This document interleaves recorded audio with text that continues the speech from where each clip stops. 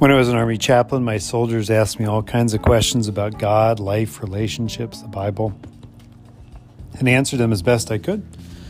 They also called me Padre. So welcome to the Dear Padre podcast, where I take the questions of the day and do my best to answer them. And today, we've got kind of a backlog of episodes. I've recorded some each morning and then forgot to finish them up. So here they are, in just one after the other. I hope they make some thematic sense. I'm not sure. We have the unfolding story of Hezekiah, Rabshakeh, as well as Saint Jerome, or Hieronymus, who happens to be the name of my third-born son. So enjoy or learn, or I hope this helps you take a nap if you're trying to do that as well. All right, enough of the self-deprecating humor, and here we go.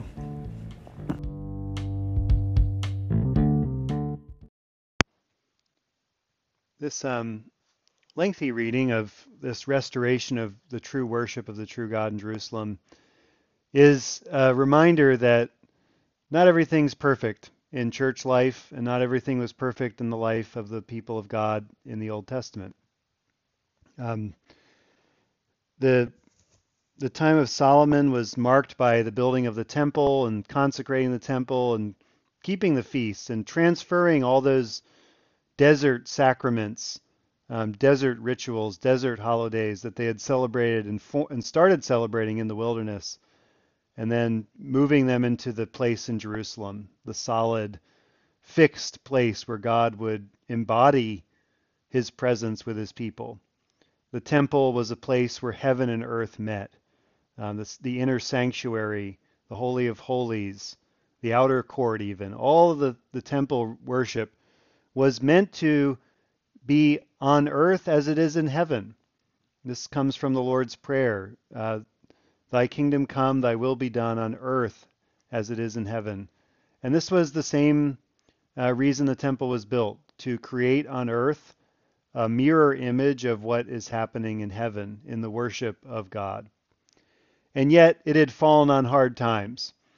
A couple times in this passage is mentioned that the priests weren't that interested in consecrating themselves. To be a priest in this time was to be part of the tribe of Levi. It was a hereditary priesthood, passed down from parents to children, fathers to sons. And generally speaking, most people, from what I understand, although we don't have like every story of every marriage in this time, that tribes generally they kept their marriages inside their respective tribes. I'm sure there's a million exceptions to this from that time, but most Levitical priesthoods were part of the tribe of Levi, and their parents were mom and dad, and then they had a baby. John the Baptist is one of these. He is of a Levitical tribe. Although the fact that he's related to Jesus, who is not of the tribe of Levi, is one of those conundrums of biblical history. And it shows that people, like today, have their rules, and then they have what they actually do, especially when it comes to love and marriage and romance and things. People don't always stick with their prescribed procedure. But the priests not consecrating themselves points to a deeper problem, a problem that somehow these priests are leading worship of some kind for some sort of, and generating some sort of income from it through the sacrifices that they brought, the animals and things, but they're not consecrating themselves. They are reaping the benefits of the priesthood without putting the work in, the real work, the work of holiness. And so what happens, Hezekiah as the king, he's not a priest, he's a king, has to kickstart things by actually starting the worship of the true God through Passover. He announces we're going to have Passover, and nobody comes. Nobody's interested. Have you ever started something you thought would be a good thing for the world or for your church or whatever, and people weren't interested. Hezekiah is literally the king of all of Judah, and only a few people from like 2 or 3 tribes show up. Pretty disappointing. But what Hezekiah is doing is he's not just calling people from his own tribe, the tribe of Judah. He is calling people from the tribes that have split. They have gone astray. They have split the kingdom in two. He's calling people from the northern tribes as well into this covenant renewal. And they're not that interested in what's going on in Jerusalem. And yet, some of them show up, and their presence in Jerusalem to worship God through the Passover is noticed by the priests who are busy doing their own thing, and they go and consecrate themselves. And then a bunch of people show up to get consecrated, a couple of them. And the way this was done was the same way Moses did it.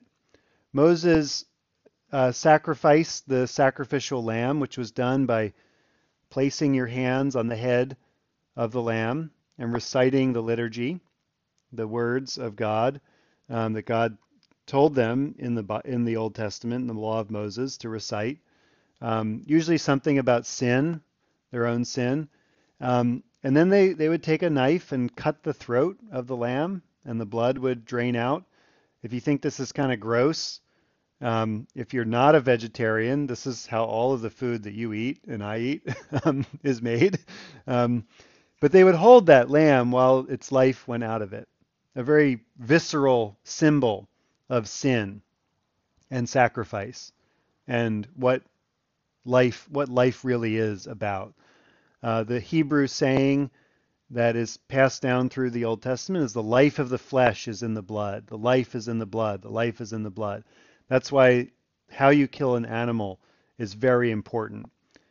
You do not hunt an animal. You don't shoot it with a gun or an arrow. You very carefully cut its throat so the blood goes out. You don't eat the blood. That's a big deal. Most people groups around the world blood was a very special like thing, and they would put it in puddings and pies, and English people probably still do this kind of stuff today. But that's not how you do it. The life is in the blood. So the blood becomes, yes, and thank you, Doc. The halal method is same as kosher. Halal is what Islamic people must have their meat prepared halal methods, which is usually involving the draining of the blood when they kill an animal. And Jewish people have the same prescriptions today. And they go back to the law of Moses and how to prepare this feast. So the blood is drained, and it's kept in these sacred bowls. The bowls were cone-shaped. They look like an upside-down traffic cone, or a Viking drinking horn, or powder horn. So you couldn't just set them down on the table and forget about them. You had to carry them. And the blood was put in there. And then the hyssop branches were brought out, hyssop being a short shrub, kind of like, what's that plant that grows around here? Rosemary. Kind of like that. And you dip that in the blood, and that blood is sprinkled on the people. This is how the cleansing and renewal of the covenant is done. This is what Moses did with the people when he consecrated the people. He spattered them with blood, the blood of the covenant, the blood of the sacrifice, pointing to the deeper reality through the symbol of blood that this is a blood covenant. This is going to cost someone's life. In fact, this covenant will cost someone's life. That is the image of the Passover lamb. Just as God delivered Egypt, the people of God from slavery in Egypt, through the blood of the firstborn, the dead firstborn children and animals of Egypt are killed, and that is the event that kicks off the Passover Exodus, where the people are finally released by Pharaoh. So this Passover lamb becomes a symbolic of someone or something, some creature that releases people from slavery and enslavement. And so this renewal of the covenant, it starts out with, we were slaves in Egypt, this story of their salvation. Jesus, when he is killed at Passover, and John the Baptist says, "Behold the Lamb of God who takes away the sin of the world. Jesus is often portrayed as a lamb, the Passover lamb himself. Some scholars have said that the moment Jesus dies on the cross is the moment where the Passover lambs were slaughtered in Jerusalem. Not sure about that. It's hard to know when the Passover was on the night Jesus, or the weekend that Jesus was killed. Was Thursday night the Passover meal? Was Friday the Passover meal? It's hard to say historically what was happening at the time. John says it's the Passover. Other Matthew, Mark, and Luke say it's another meal. But it's a Passover meal or a pre-Passover meal, the communion supper. So this Lamb of God that takes away the sins of the world is renewed. This covenant is renewed here by Hezekiah, who's calling all the people. The priests are so embarrassed that people showed up for Passover, something they hadn't been doing. You'd think they would have kept Passover. It's a pretty big deal, being delivered from Egypt, but they don't. They let it slip away. The worship of other gods is far more interesting and far more compelling for practical reasons. The Passover is not an economic holiday in the way that pagan feasts were. The pagan feasts of the Canaanites that were absorbed into and practiced by Solomon's wives, and then eventually by Solomon, and then by all the other kings that come after him, they are all about fertility, the fertility of the crops and the fertility of people. Most of it involves some sort of sexual element, and so they're kind of like a party in some ways that involves people connecting in that way, but also a way of saying that this will make the crops grow. Every year we plant these seeds and we don't really know if they're going to grow. There might be something wrong with the soil. There might be bad weather. Lots of things can happen. So we want to guarantee that these crops will be productive and we'll have a huge harvest. That's the only way we're going to survive the winter. It's the only way we're going to actually gain economic prosperity so that we can defend ourselves against our enemies. In other words, have enough healthy babies to grow up to be fighters and people that'll have babies themselves. And the only way to do it is to produce enough crops to feed everybody so that they're healthy enough to reproduce again.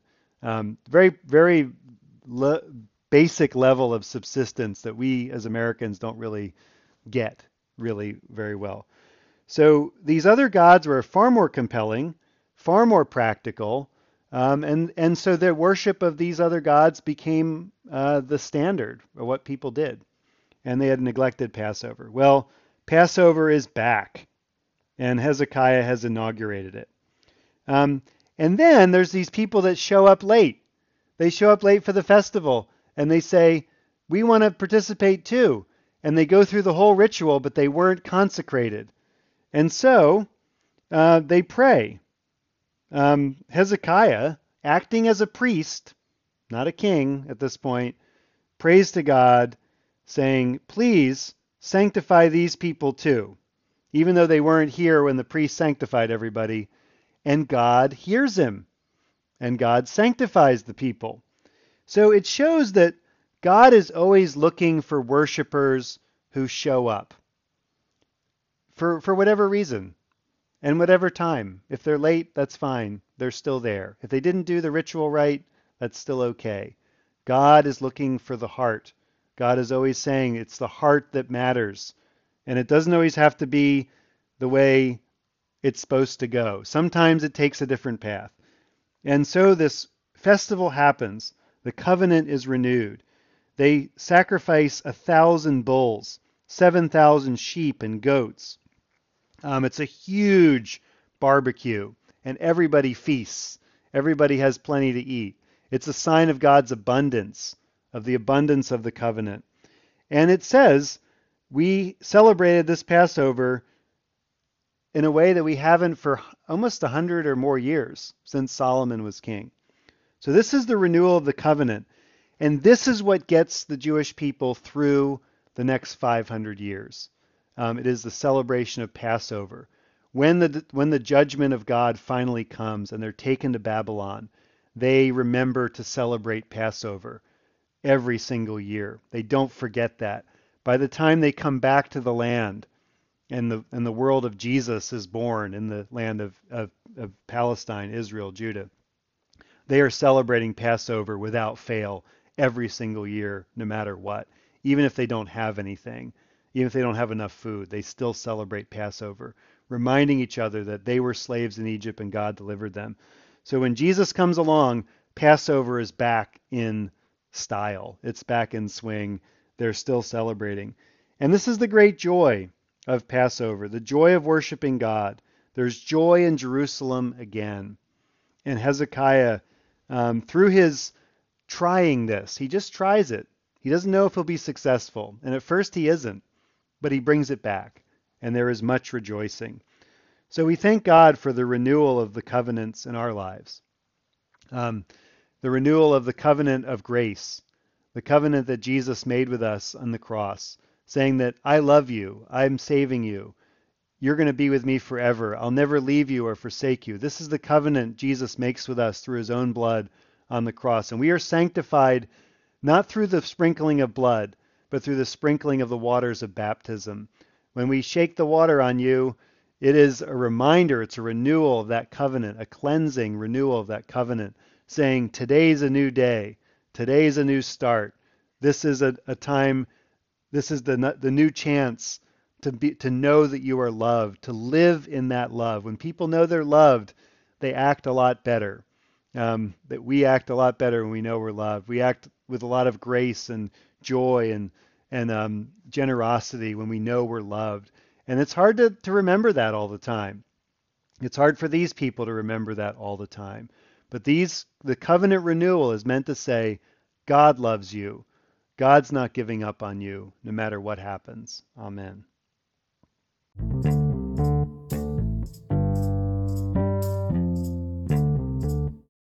I've never had many experiences with angels that I know of.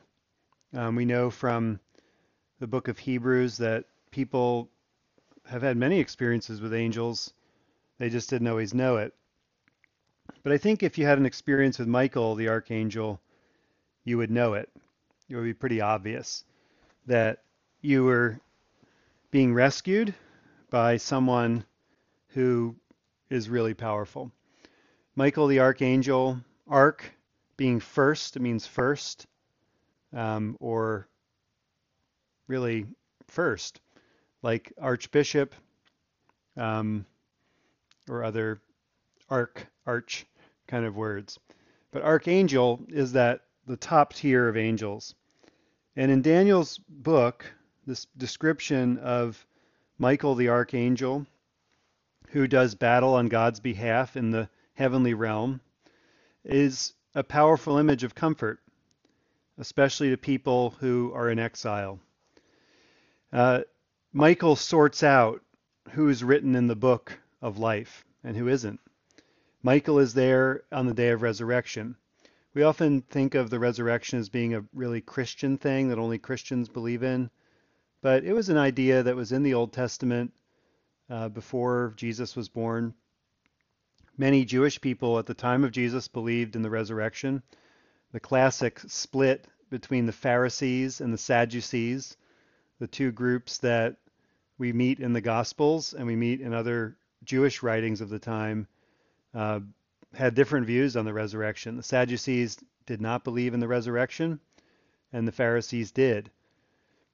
The idea of a resurrection, that people who have died will come back to life, is a lot like the belief in angels. It's really hard to prove. It's really hard to talk about in any intelligible way or systematic way, the way we talk about butterflies and birds and cows and dogs and cats. Angels are harder to quantify. The descriptions of angels vary from a person, like a human person, a man, in the shape of a man. We have angel sightings in the Bible where people appear as men.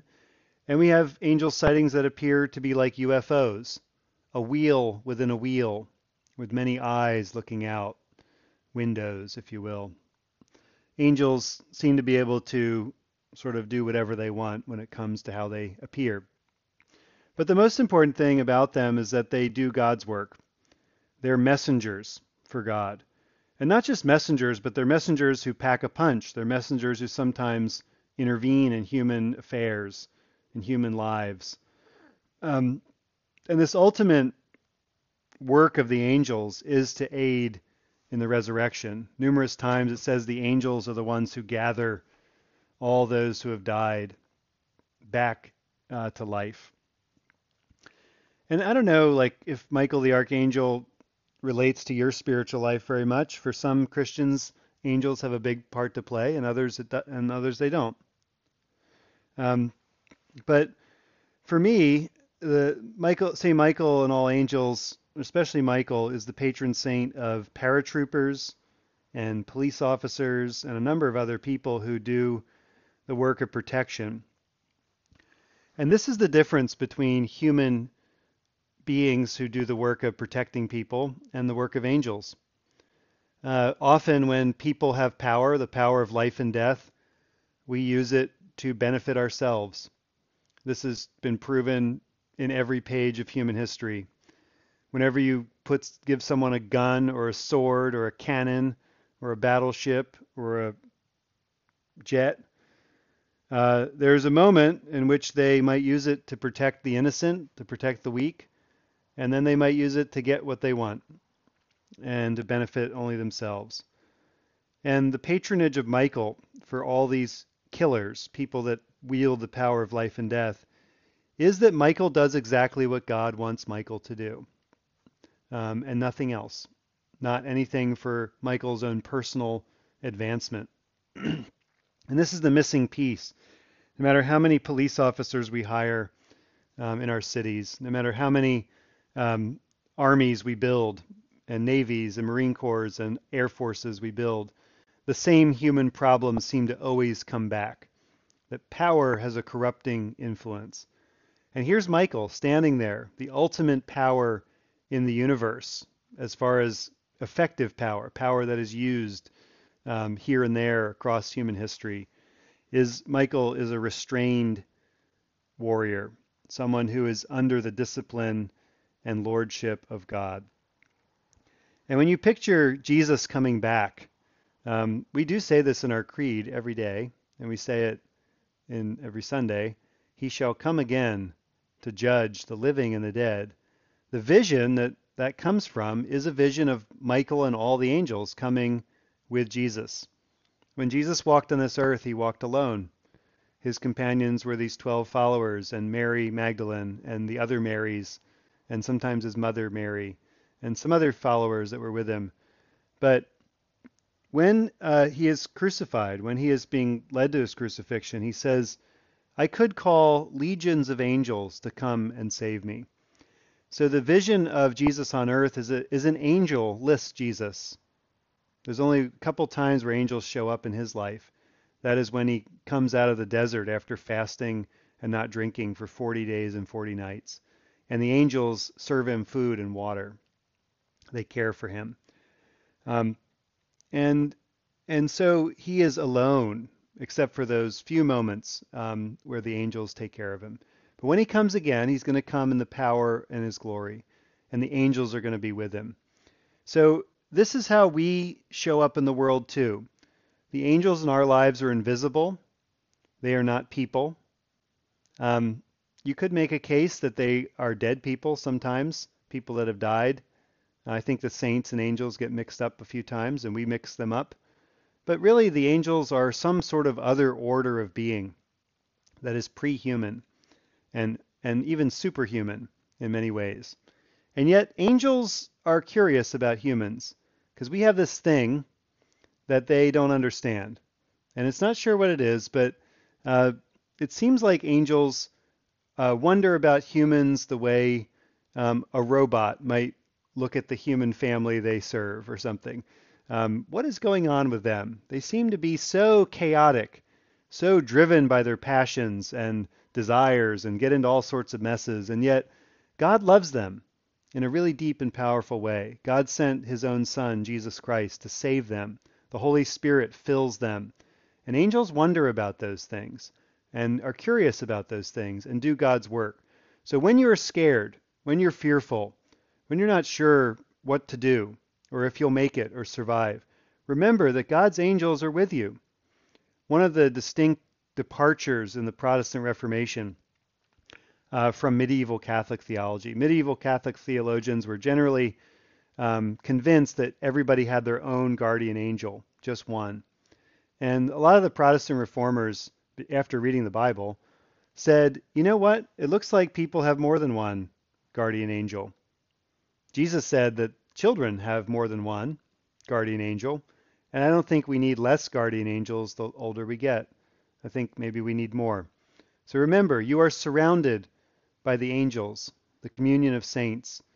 And when we celebrate the Eucharist, if you were to take a picture of it, you should hold your phone straight up and down, not sideways, because the real relationship that's happening is an up and down relationship.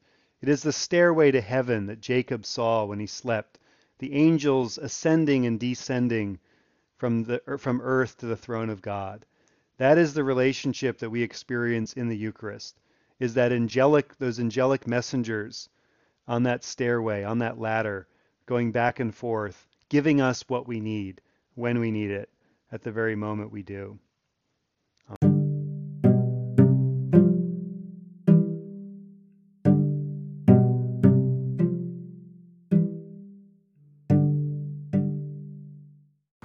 The city is besieged by the Assyrians. The Assyrians live to the north of Israel, and they're besieging Jerusalem. Hezekiah is the king. He's a good king, one of the few. He is dedicated to restoring the worship of the temple. He's done that already.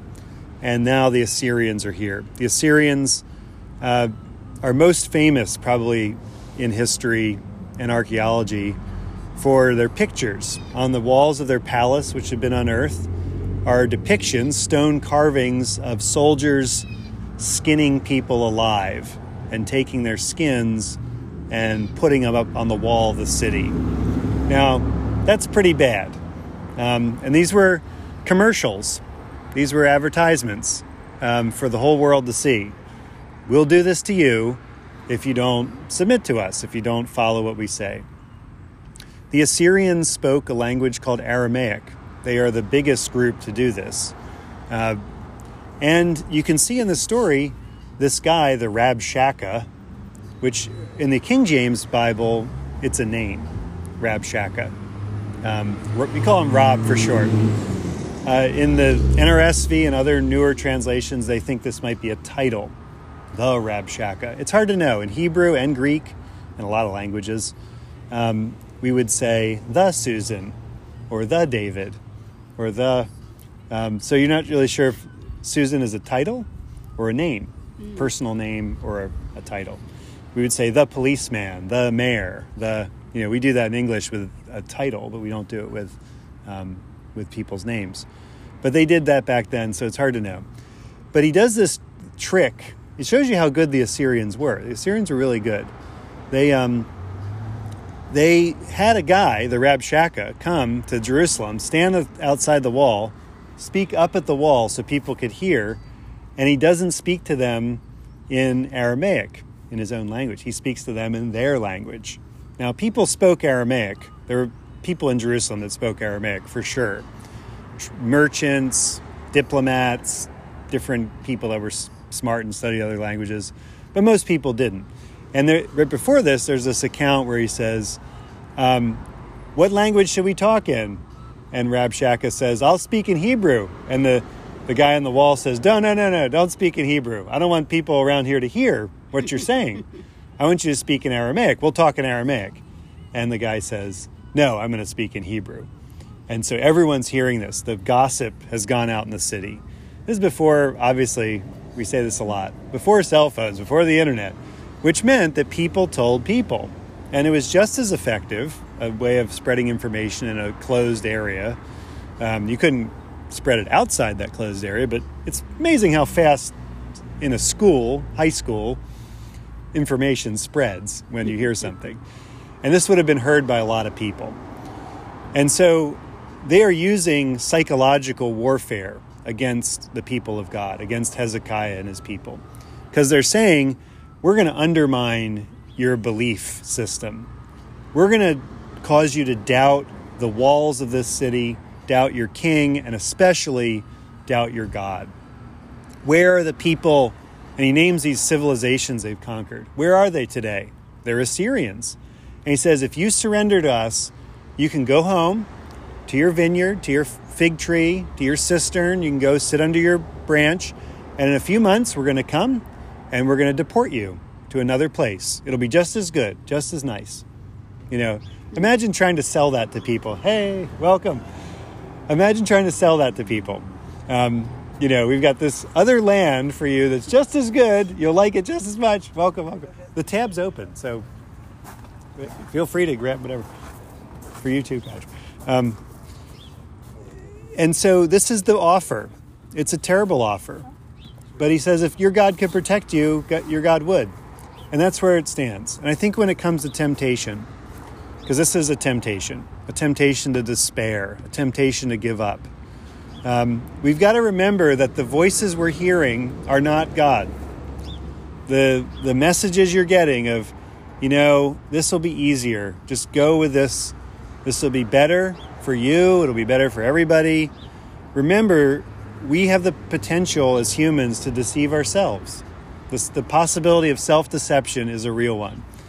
And I don't know about you, but I have a pretty good imagination. I have a pretty active thought life. I have a pretty good argumentative system in my head that will convince me of just about anything.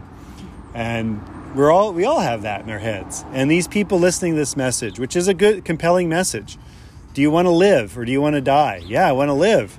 Well, here's what you got to do. And Hezekiah now has this message. Sometimes you got to take a message to somebody else. This is what therapy is for. You go to your therapist, you say, I really think I ought to do this. And the therapist listens and says, you're hearing that in your head. Maybe other people are telling you this in real life. But maybe that's not the whole truth. And this is true of the Assyrians. Rabshakeh's offer of deportation. Maybe there's a problem with that. Maybe the land they're going to take you to isn't going to be that great. Have you ever thought about that? Oh, maybe I should think about that. And they're not going to let you worship the God of Abraham, Isaac, and Jacob anymore. Oh, maybe I should have thought about that. And they're going to kill your king. Oh, maybe, what do the Assyrians want with us? Well, they want our stuff. They want everything we've worked for. They want everything. Maybe we shouldn't just give it to them.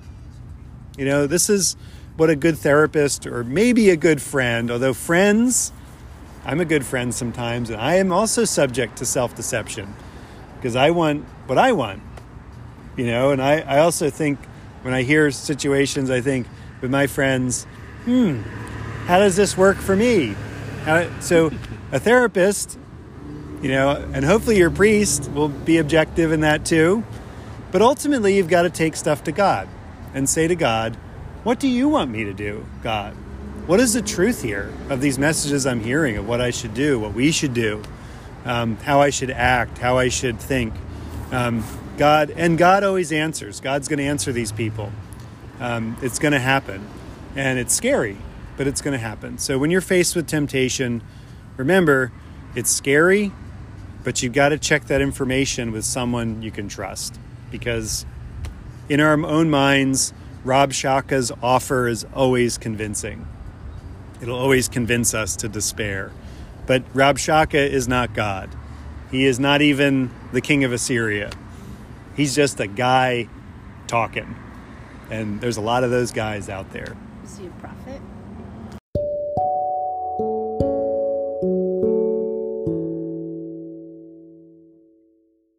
Saint Hieronymus or Saint Jerome. Put up a picture of him on the screen here. My favorite picture of Hieronymus is a picture of a lion in Hieronymus. This is the weirdest lion you've ever seen. This is like a person in Europe who'd never seen a lion, who heard about a lion, who said, I'll paint a lion. Yeah, I can do that. But the story is, while Jerome was teaching, his students, a limping lion that had like a paw problem, came in to the classroom, and all the students fled in terror, and he stayed and got the thorn out, and the lion kind of hung out there for a while. So hard to know what this story means. It was written a long time after Jerome died, so it's hard to know, what actually happened. But like a lot of the saints' stories, their interaction with animals are sort of the sign of their ability to transcend the violent dichotomy of life, that, these are people acting through peace, not through violence. And animals recognize that, like the wolf of St. Francis and the lion of Jerome. But Jerome was a Roman. He lived in the time where Christianity is finally legal and sort of becoming the official religion of some of the upper classes of Rome. It was a religion of mostly enslaved people for a long time, and really people at the bottom of society. And then suddenly it gets to become more popular in Rome, in the Roman world. And Jerome is one of those early Bible scholars and theologians who kind of took Christianity to the next level, if you will, to establish it in a way that it could endure through all the conquests and all the stuff that's about to happen in history. He was a very witty guy. He was known to be really cantankerous. So if you know a cantankerous saint in your life, someone who's real grouchy but good, it's not so great to be grouchy and mean, but grouchy and good is a good thing sometimes. And Jerome, he wrote a lot about women. He never married, like most of the monks of his day and Bible teachers, but he was sponsored by a number of very prominent women in Rome who sort of, took care of him and paid his way to go to Jerusalem to start a school there.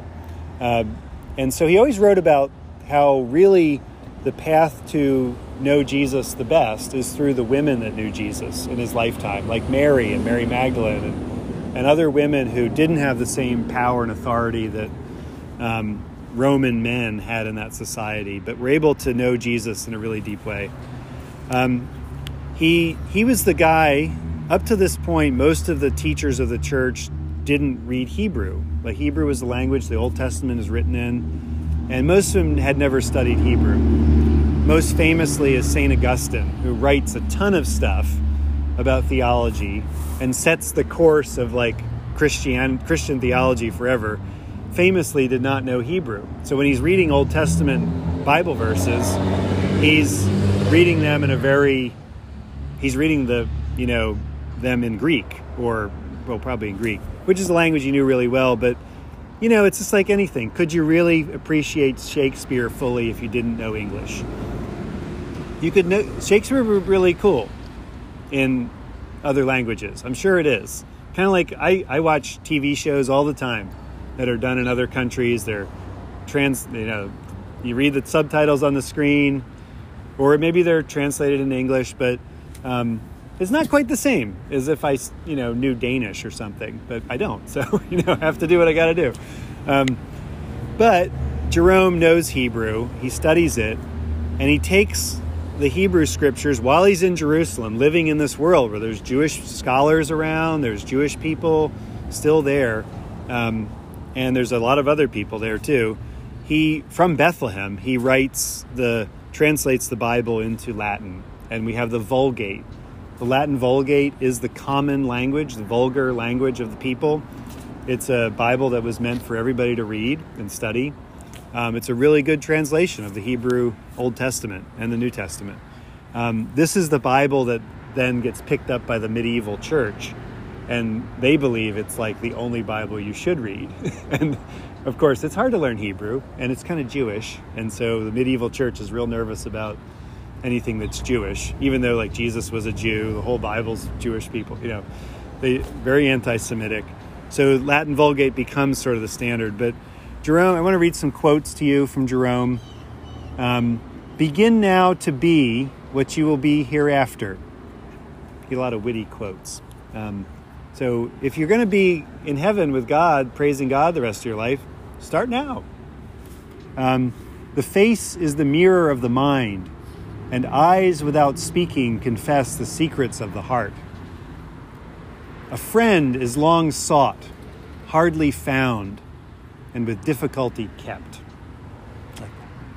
It is idle to play the lyre for an ass. That was an insult to one of his colleagues. Jerome wrote a lot of really angry letters. He would have been great on Twitter or Facebook, just posting away, taking everybody down. He would have been great on YouTube. I sense some performance art coming in your future. He really could have pulled it off. Everything must have in it a sharp seasoning of truth. A clergyman who engages in business and who rises from poverty to wealth and from obscurity to a high position, avoid as you would the plague. Good advice, I think. It is still worse to be ignorant of your ignorance. And the last one, when the stomach is full, it is easy to talk of fasting. I like that one. You know, we're all real disciplined after a big meal. Like, wow, I'm gonna start this great diet. It'll be great. Good time to start. And another favorite quote is, and this is kind of somber. He said, growing old. And Jerome did live a long time. He's one of the few saints to live a long time. Most of them died young. He said, growing old is like being in a war. All your friends die. And I thought about that a lot over the years. That is one of the griefs of aging. So let's be compassionate for people who are aging, and we all are aging, but people who get to that stage where friends start to die. That's a really hard stage in life. It's like being in a war.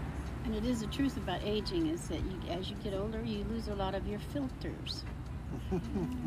And I think Jerome was one of those. That with older people. Mm-hmm. And the only filter Jerome has is his lion, and the lion doesn't say much. So he's definitely